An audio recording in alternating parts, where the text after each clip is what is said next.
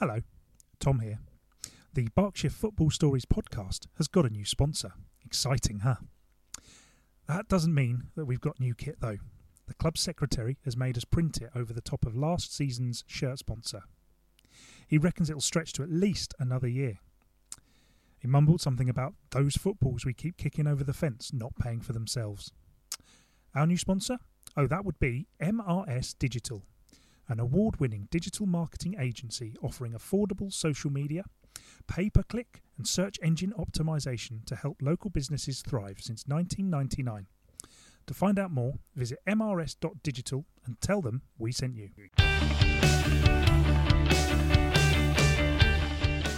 Hello and welcome to the Berkshire Football Stories podcast with me, Tom Canning, and him, Rob Davis. This is our pub, but not in a pub chat podcast we're doing daily to try and keep ourselves and all of you busy during the lockdown. You can see more podcasts from us by searching Berkshire Football Stories on your favourite podcast app. You can also follow us on Twitter at FI Berkshire and find out more at www.footballinberkshire.co.uk. Today, our special guest is Wycombe Wanderers' Alicia Povey, who joins us on the phone. Hello, Alicia.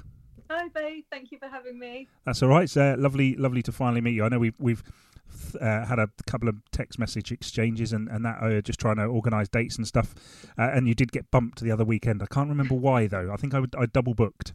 So it's good to have you here finally. Tell us a little bit about kind of what you've been up to. How are you coping with everything? Obviously, we're all missing football at this point. There are obviously bigger things going on in the world, but yeah, come on, football, come back. Yeah. So it's a bit of a shame because I felt like just as lockdown sort of started, I was like coming into my own in football and futsal. So I think yesterday was the potential we could have been playing in the semis of the FA Futsal Cup. So yeah, that's a bit disappointing, but obviously for the best. Yeah, so lockdown, it's just, yeah, it's okay. I'm finding it kind of a bit more, I've got some more time on my hands. Normally I commute, so having to sort of get up 5 minutes before I start work is quite nice. I'm also sort of taking the opportunity to try and do some more fitness stuff, which I normally try and avoid in the season. So yeah, I'm trying to do 5k a day, which has been a bit of a struggle. But yeah, I'm kind of hoping that this time will sort of help when I get back to the season, whenever that may be.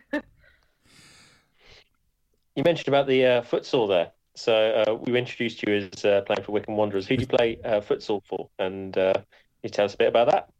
Yeah, so I play for Reading Royals. I think you guys had Sarah on the other week. Yes. So she's the captain. And I've been doing that since the season started. And yeah, it's really good. I think she sort of said the same, that a lot of us are sort of going towards futsal more than football now. I mean, I played it a little bit at uni, but not as much as I am with Reading. And it's a really nice group of girls. So yeah, it's been really good. I'm not gonna go deep with sort of on what is futsal with you, because obviously we did that to Sarah, so yeah. I don't think we need to repeat it. And anybody wanted to know a bit more about that, go back and listen to our podcast with Sarah. But sorry, Rob, I spoke over you, as I said I would. I was just going to say, well, was it? How did you get drawn to it in Reading? Obviously, you mentioned you played it at uni. Was it something you sought out, or was it a contact that you made down here? I think it was something I saw on Facebook. When I came back, I wasn't sort of consciously very keen to get back to futsal, and I think in the southeast it's quite difficult. There's a lot of teams based in London, but other than that, there's not really that many around, especially sort of the level I wanted to play. And I think it was someone had shared a Facebook post, and Reading had started this team. So we've only been around this season.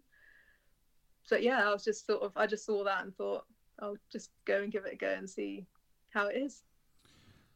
I wanted to just sort of ask something slightly. I don't think this is controversial, but it just when we've spoken, we've obviously had male footballers on, we've had female footballers on. Futsal seems to be something that is in the mind of the female footballers we speak to, and doesn't seem to be something that the male footballers we've spoken to have spoken about. Is that something that you see in the club or and around it? Is it a more sort of I get, I suppose female friendly? I don't know. That's probably not the right thing to say, but it's quite an interesting question. I think perhaps it seems like more female footballers play futsal because it's more, I think as a female you're more likely to play both at the same time, whereas if you're playing at a high level sort of men's futsal, you're probably going to be more committed to just playing futsal, but because at the moment that sort of pathway doesn't really exist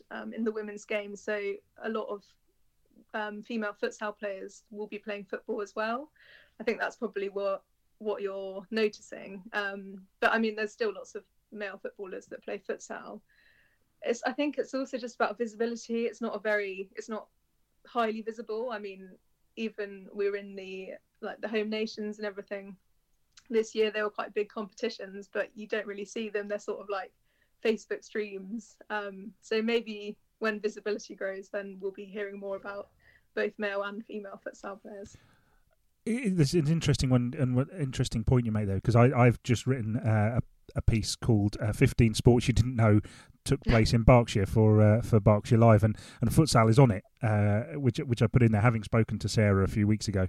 I thought it was an interesting one to put on it, but it just you were talking about kind of international and is it home nations as in like England v Wales and Ireland? Yeah, so I think that was a recent competition at St George's Park. So England, Wales, Scotland and Ireland. I think England won it, right? But you wouldn't have if you weren't into futsal and if you didn't seek it out, you wouldn't have known about that. So what sort of level are in comparison to that? What sort of level is a Reading Royals then in that respect? Is that something that you could potentially aim for? So on the female side, it's really difficult. There isn't actually an international side. Right, okay. It's something that's in the FA strategy. I believe it was meant to be that there was meant to be a team by 2021, but I highly doubt that's going to happen just because of what's going on. And I haven't really seen anything about it. So it's a difficult one. I think, so the men's team, futsal's a bit complicated in terms of the leagues. So there is and was the National Futsal League. So that was a couple of years ago kind of the top level that you could be playing at, and that had both male and female leagues. But that was run independently. And then the FA started the National Futsal Series, which then became potentially the top league, but that was not linked to the National Futsal League. So there's not really like a feeder league. They're both separate leagues. So Reading play in the National Futsal League, which isn't part of the FA, but they play at a really high standard. And I think, it'd be interesting to see them against National Futsal Series teams, because I think they'd be quite a similar level. But with the women's leagues, they got rid of, when the National Futsal Series started, the National Futsal League stopped running a women's league. So that's all with the National Futsal Series now. And I think there's 12 teams in total, women's teams competing. And we're in the process of applying to join that next season. So fingers crossed for that. I didn't think we'd get into the futsal this early, but I do have some questions on it. So yeah, but what do you get out of the futsal that you don't necessarily get out of football? Or not saying that one's better than the other or anything, but what are the differences, and what do you like more about it? Say. I think I like different things about each one. I've played for a lot of football teams, and I've loved some and I've not enjoyed some as well. I think what I like about Reading is, as I said, the group of girls are just great. It's not a sort of, we play at a good level, but there's no negativity, like if someone makes a mistake. So that's really nice. Futsal as well, you're on the ball a lot more. and like even if you're on the bench, you come on sort of every 5 minutes basically. So I think, I mean, I've played for teams where I've sat on the bench for like 60 minutes of a game, so that's quite nice for futsal. You know that you're going to get a game, which is really nice. And I think skill-wise, futsal is probably a bit more challenging. I'm probably going to regret saying that because I don't seem like a very skillful player on the football pitch. But I think because you've got to think really quick in futsal, I think it can up your game. I like doing a lot of stepovers, which I probably wouldn't attempt on a football pitch. But I don't know, it's something about the futsal pitch. You just try crazy stuff, which is pretty fun.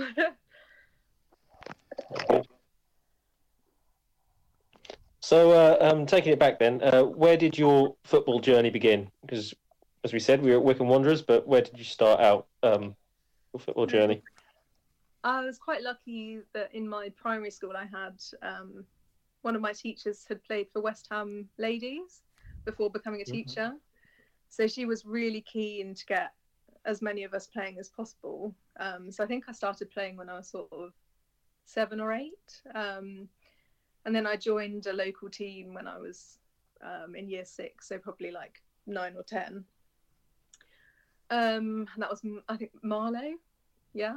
And then I spent quite a long time there. I had a couple of trials for bigger clubs, and then didn't get through those. So I signed for Wycombe when I was 15, I think. So I played under 16s for them. And then we sort of, as a team, all moved up to ladies football together, which was really good. At that under 16s level, we had 11 players in our team. But because we were all really committed, it was just the same 11 every week, it was actually really good. And then when we moved up, it was the same girls. So that was a really good way to start women's football. And I stayed at Wycombe until I went off to uni. So I think about 4 years. And then played at uni for 3 years. I had a year abroad, so played abroad for a year, which was pretty good. And then I came back and then sort of bounced around a few clubs, but now I'm back at Wycombe, which I've been back for about half a season now. Sorry, you mentioned playing abroad. I can't leave that. That's so I studied Spanish and Russian. As you do. Yeah. That's the reaction I get from a lot of people. So I was really lucky. In the third year of the course, you have to spend at least a year abroad, so like half the year in each country. So I went off straight after exams and spent 7 months in Barcelona, and I played for a team there, which was great. I mean, I was the only foreign person there, and I think they were a bit surprised when I turned up. But yeah, really nice club. Their home ground was right on the beach, so literally like you had the pitch and there was just a view of the ocean, so it was amazing.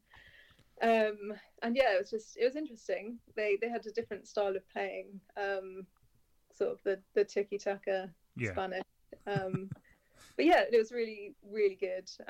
And then I came home for a month, and I think I played a couple of matches for Wycombe in that period. And then I went off to Russia, which was a shock. It was minus 22, I think, when I arrived. Snow, ice. But I ended up playing beach soccer. I don't know if you guys know much about that. When I say I play beach soccer in Russia, everyone's like, "Oh my goodness, what? How?" It was all indoors, so right. they have lots of like indoor arenas, which was quite interesting. I'd never played it before, so I played for a team. They're actually quite a high standard team, and I didn't really realise when I joined. So it was a big shock. A lot of the girls played for the Russian national team. Oh my word! So yeah, it was definitely one of the worst ones, but it was really good for fitness, and quite entertaining in terms of challenging my Russian. And then I came back home again, and then went off to Malaga for the summer of the World Cup, which was good, but obviously off season. So I went to a few sort of training sessions. The company I was working for was a football journalism company, so they ran some stuff, which was good. But yeah, playing abroad was amazing, and I miss it so much. Obviously, in Spain, you don't really have the problem of waterlogged pitches very much. So yeah, you're playing week in, week out. We train 3 times a week, which was a big step up from what I was doing here. Yeah, it's great. Really positive. Sorry, it might be a slightly obvious question, but you're playing beach football indoors, and does that mean there was sand indoors? Yes. Yeah, right. Yeah. Okay. Because beach foot. Yeah. I just wanted to double check. I presume they were, it would be on sand, but I didn't know actually.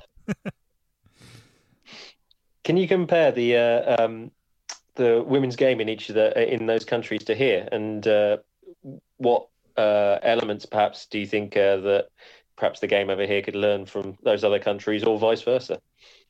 Yeah, it was an interesting one. I think Spain. I think people were more surprised that I played football in Spain. Right. The company I was working at, when I said I played football, they were all really shocked. And I think, to me, like I really follow women's football, so I was like, Spain are one of the best teams in the world. Surely, like and Spain are a football mad country, so I just assumed women's football was going to be as big as it is here or bigger, but it wasn't. So that was a bit of a shock. But playing for the club, I mean, the facilities are all much better than they are here. I mean, like, even in like Wycombe's league, you turn up to some grounds and you're just like, whoa, okay, there's like a portaloo for us to get changed in. But there they have like stadiums. I think it's a lot more that there'll be a team and they'll be really supported by the community. So yeah, all of these little communities will have a massive football stadium. So I think facilities are much better in Spain. But there is, I think, a lot more sexism. I mean, like, I've experienced it here, but in Spain it was kind of on a different level. Yeah, which was a shame, but I think you're just used to it as a women's footballer. So yeah, Russia, similar. I think the sort of expectation in Russia is kind of women are more feminine and they might not play sort of football or those sort of sports.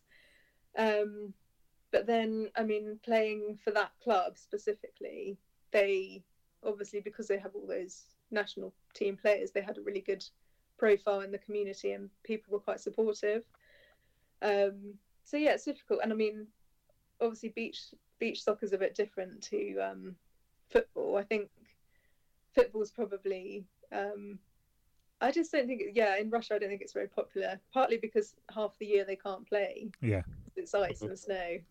But yeah, I think if I were to have to choose to play football in one of those countries the rest of my life, it would probably be Spain.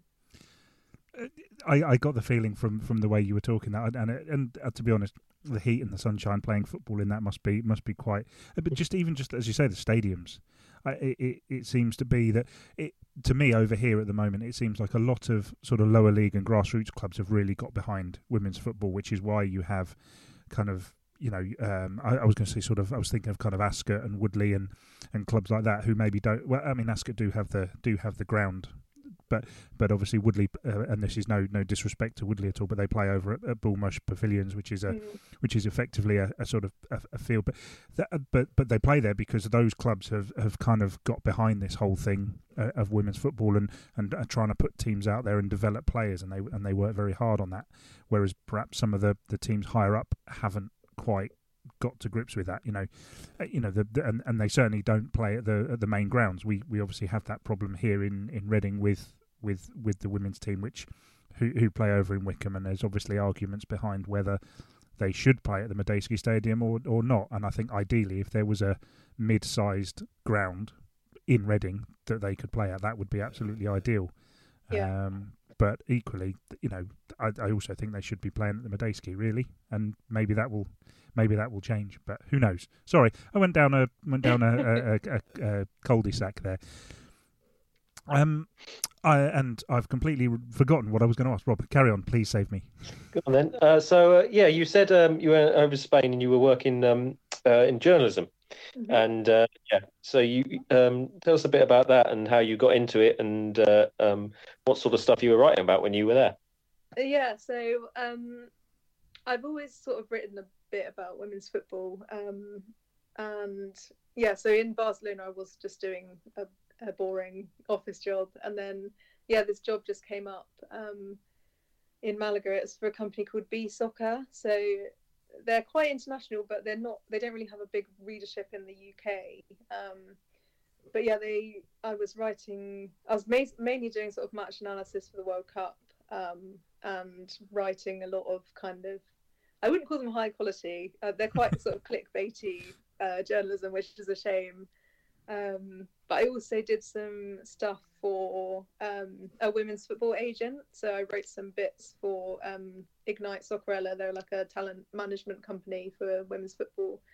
And that sort of, yeah, I think that kind of helped me get the job in Malaga. And also while I was there, I went and met some people for the talent agency. So I went and met people from Atletico Madrid women's team, and wow. Yeah, that was really cool. But yeah, so I've sort of always written about women's football, and then yeah, when I got back for my final year, I had an email from one of my lecturers saying that the New York Times wanted to interview me. They said, wow. We see that you've written extensively about women's football in Spain, and I was sort of like, I've written some blogs, but yeah.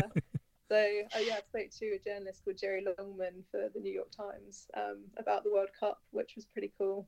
But fantastic. Yeah, so it's just something I like to do in my free time, really. I mean, I certainly don't know any local football blogs that would benefit from such talent at all. I can't think of any off the top of my head.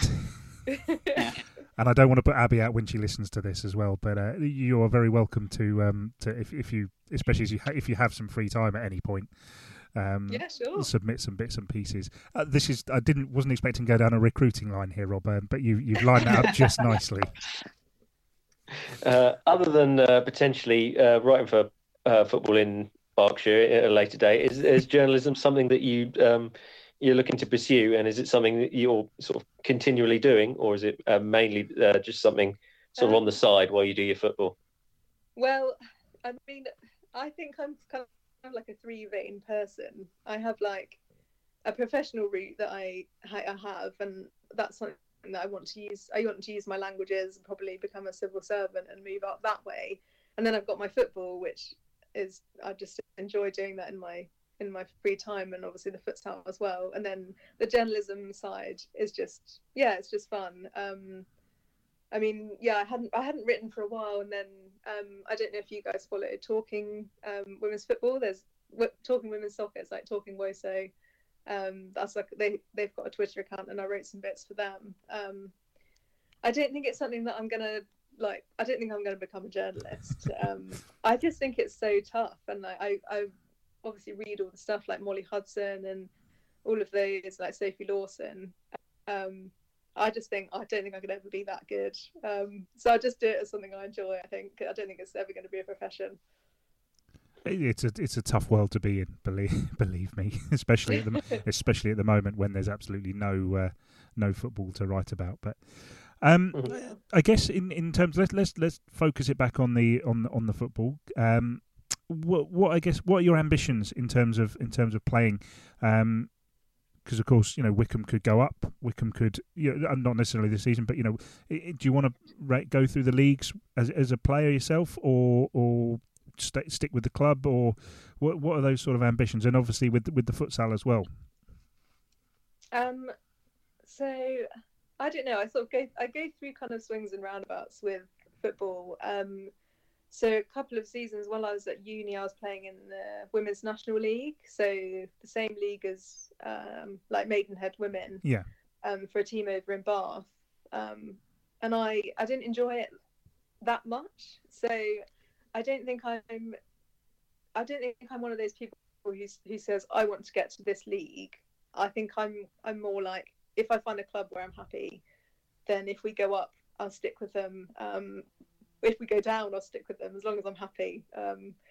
That's fine. I think it's just because I've had a couple of experiences where I didn't enjoy it as much, and I don't want to really put myself through that again. So like this season, obviously I'm at Wycombe, but I also dual signed with Penn and Tyler's women, who are in like the Thames Valley League, so a very different level to Wycombe, but still enjoyable. So I think for me it's all about enjoyment on the football side, but then on the futsal side I really want to push myself, because I think I've definitely got a chance of playing for one of the top teams. I think it'll be interesting to see if we do get into the National League, how we perform in that. And then if there is ever an international team, you never know, you might see me in a City Lions shirt, but we'll have to wait and see. That'd be quite something, I would imagine. So, talking more generally about women's football, the game has obviously grown quite a lot in the last few years. Perhaps partly down to the success of the Lionesses and other sort of more spotlight being shone on them. What do you think, in your opinion, needs to happen to grow the game even further and sort of maybe launch it to the next level, wherever that might be?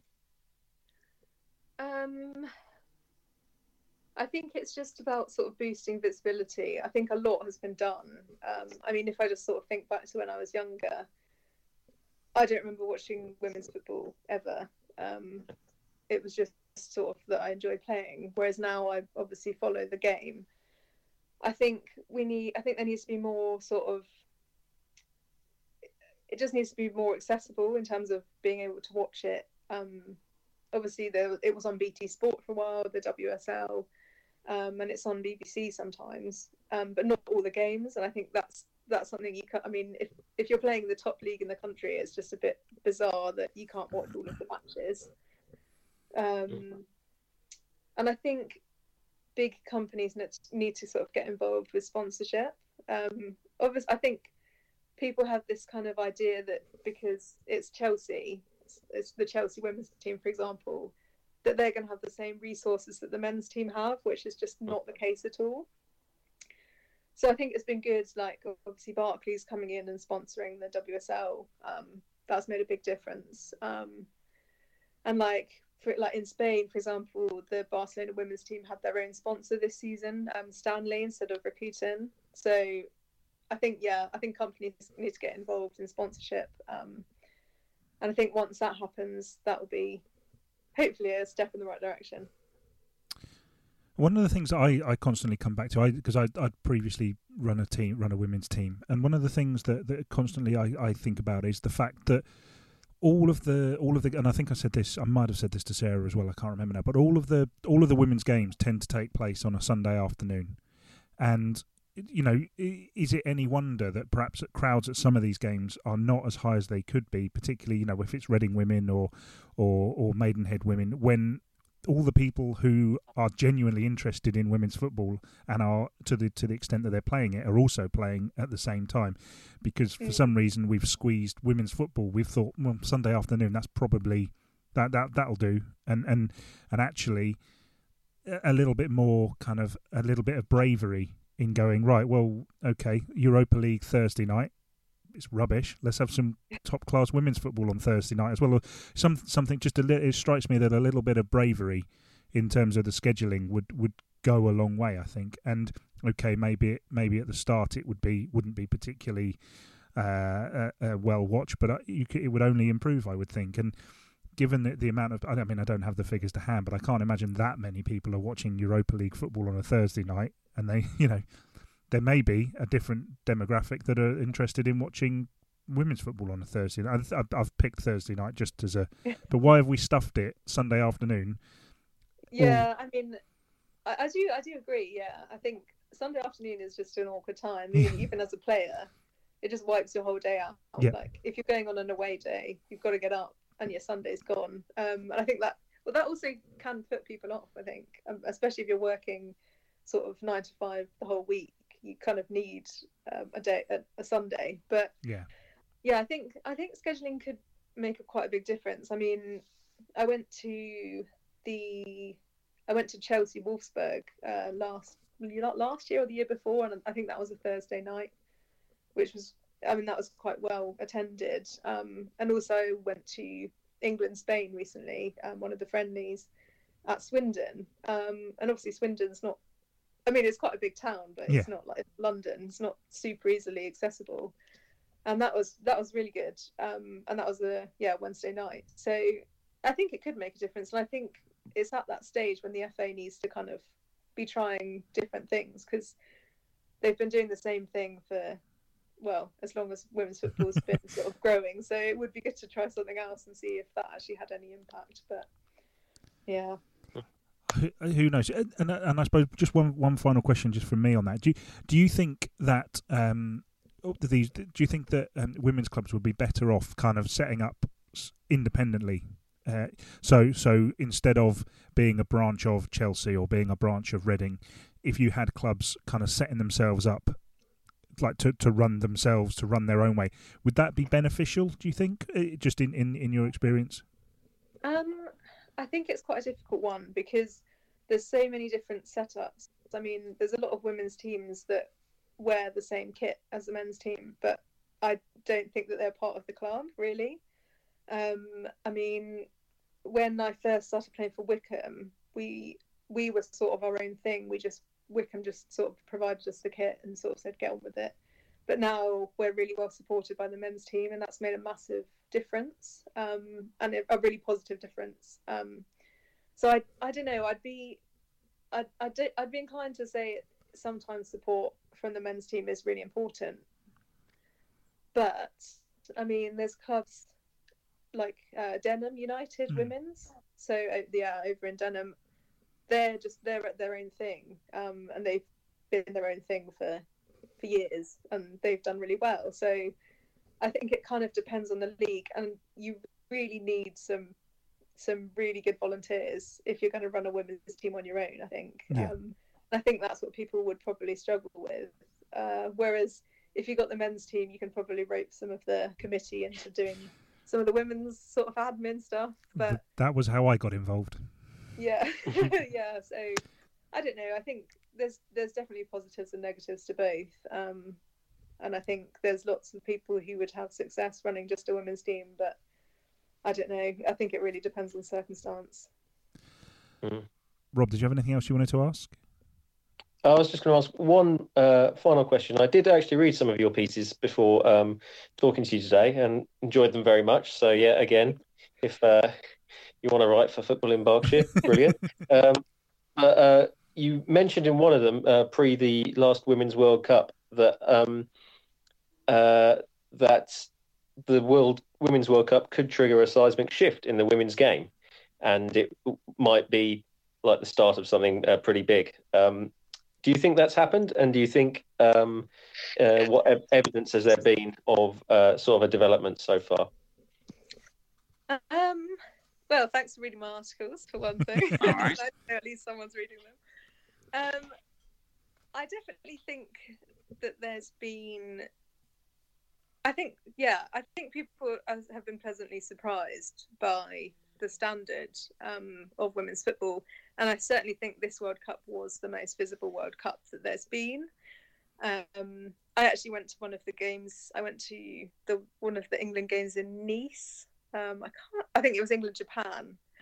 But I mean, that stadium was empty. So at the same time, like, yeah, there's been more visibility, but it didn't feel like a massive World Cup to me.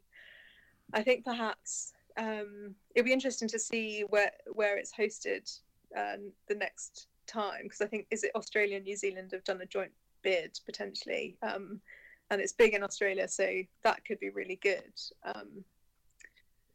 But yeah, I think there has been a shift. I don't think it's been as seismic as I potentially made out in my article. I think I was probably being very optimistic. But for me, I mean, I've obviously played for years and years, and have followed the game. And I think like any positive change is good. Like I'm happy if there's any positive change. It doesn't have to be a massive shift, but I've written it in some of my articles. Like, if you kind of inspire some young girls to get involved and to feel like football's, an option as a profession, and just like that it's okay to play football rather than, I was always like pigeonholed into playing netball at school. I just hope that doesn't happen anymore. So I think, visibility in the World Cup might have changed some people's perceptions, but there's definitely a long way to go, in my opinion. Just taking on that, I think, as you said, maybe there's not been an overall visible seismic shift, but if that shift has been more young girls kicking a football around, then maybe that's enough. Maybe it's not quick enough in terms of growing the game, but to get these kids involved, maybe for now that's.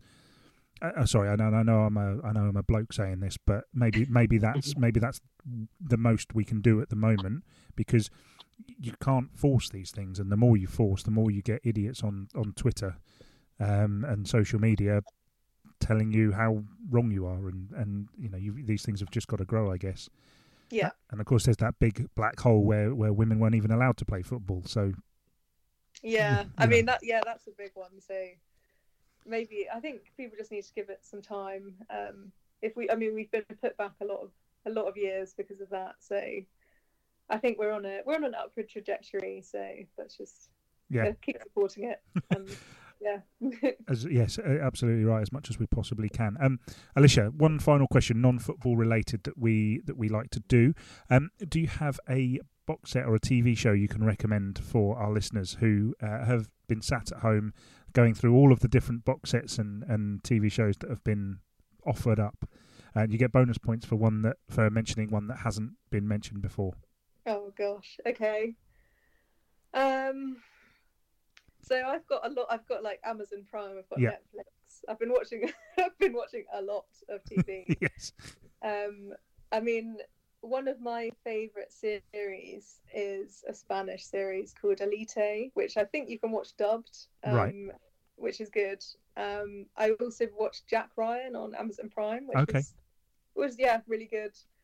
So either of those two, I'm just really not very picky, so I end up watching absolute trash. But those two are really good, so I'd recommend those. Well, you've definitely earned the bonus points because no one has mentioned either of those two.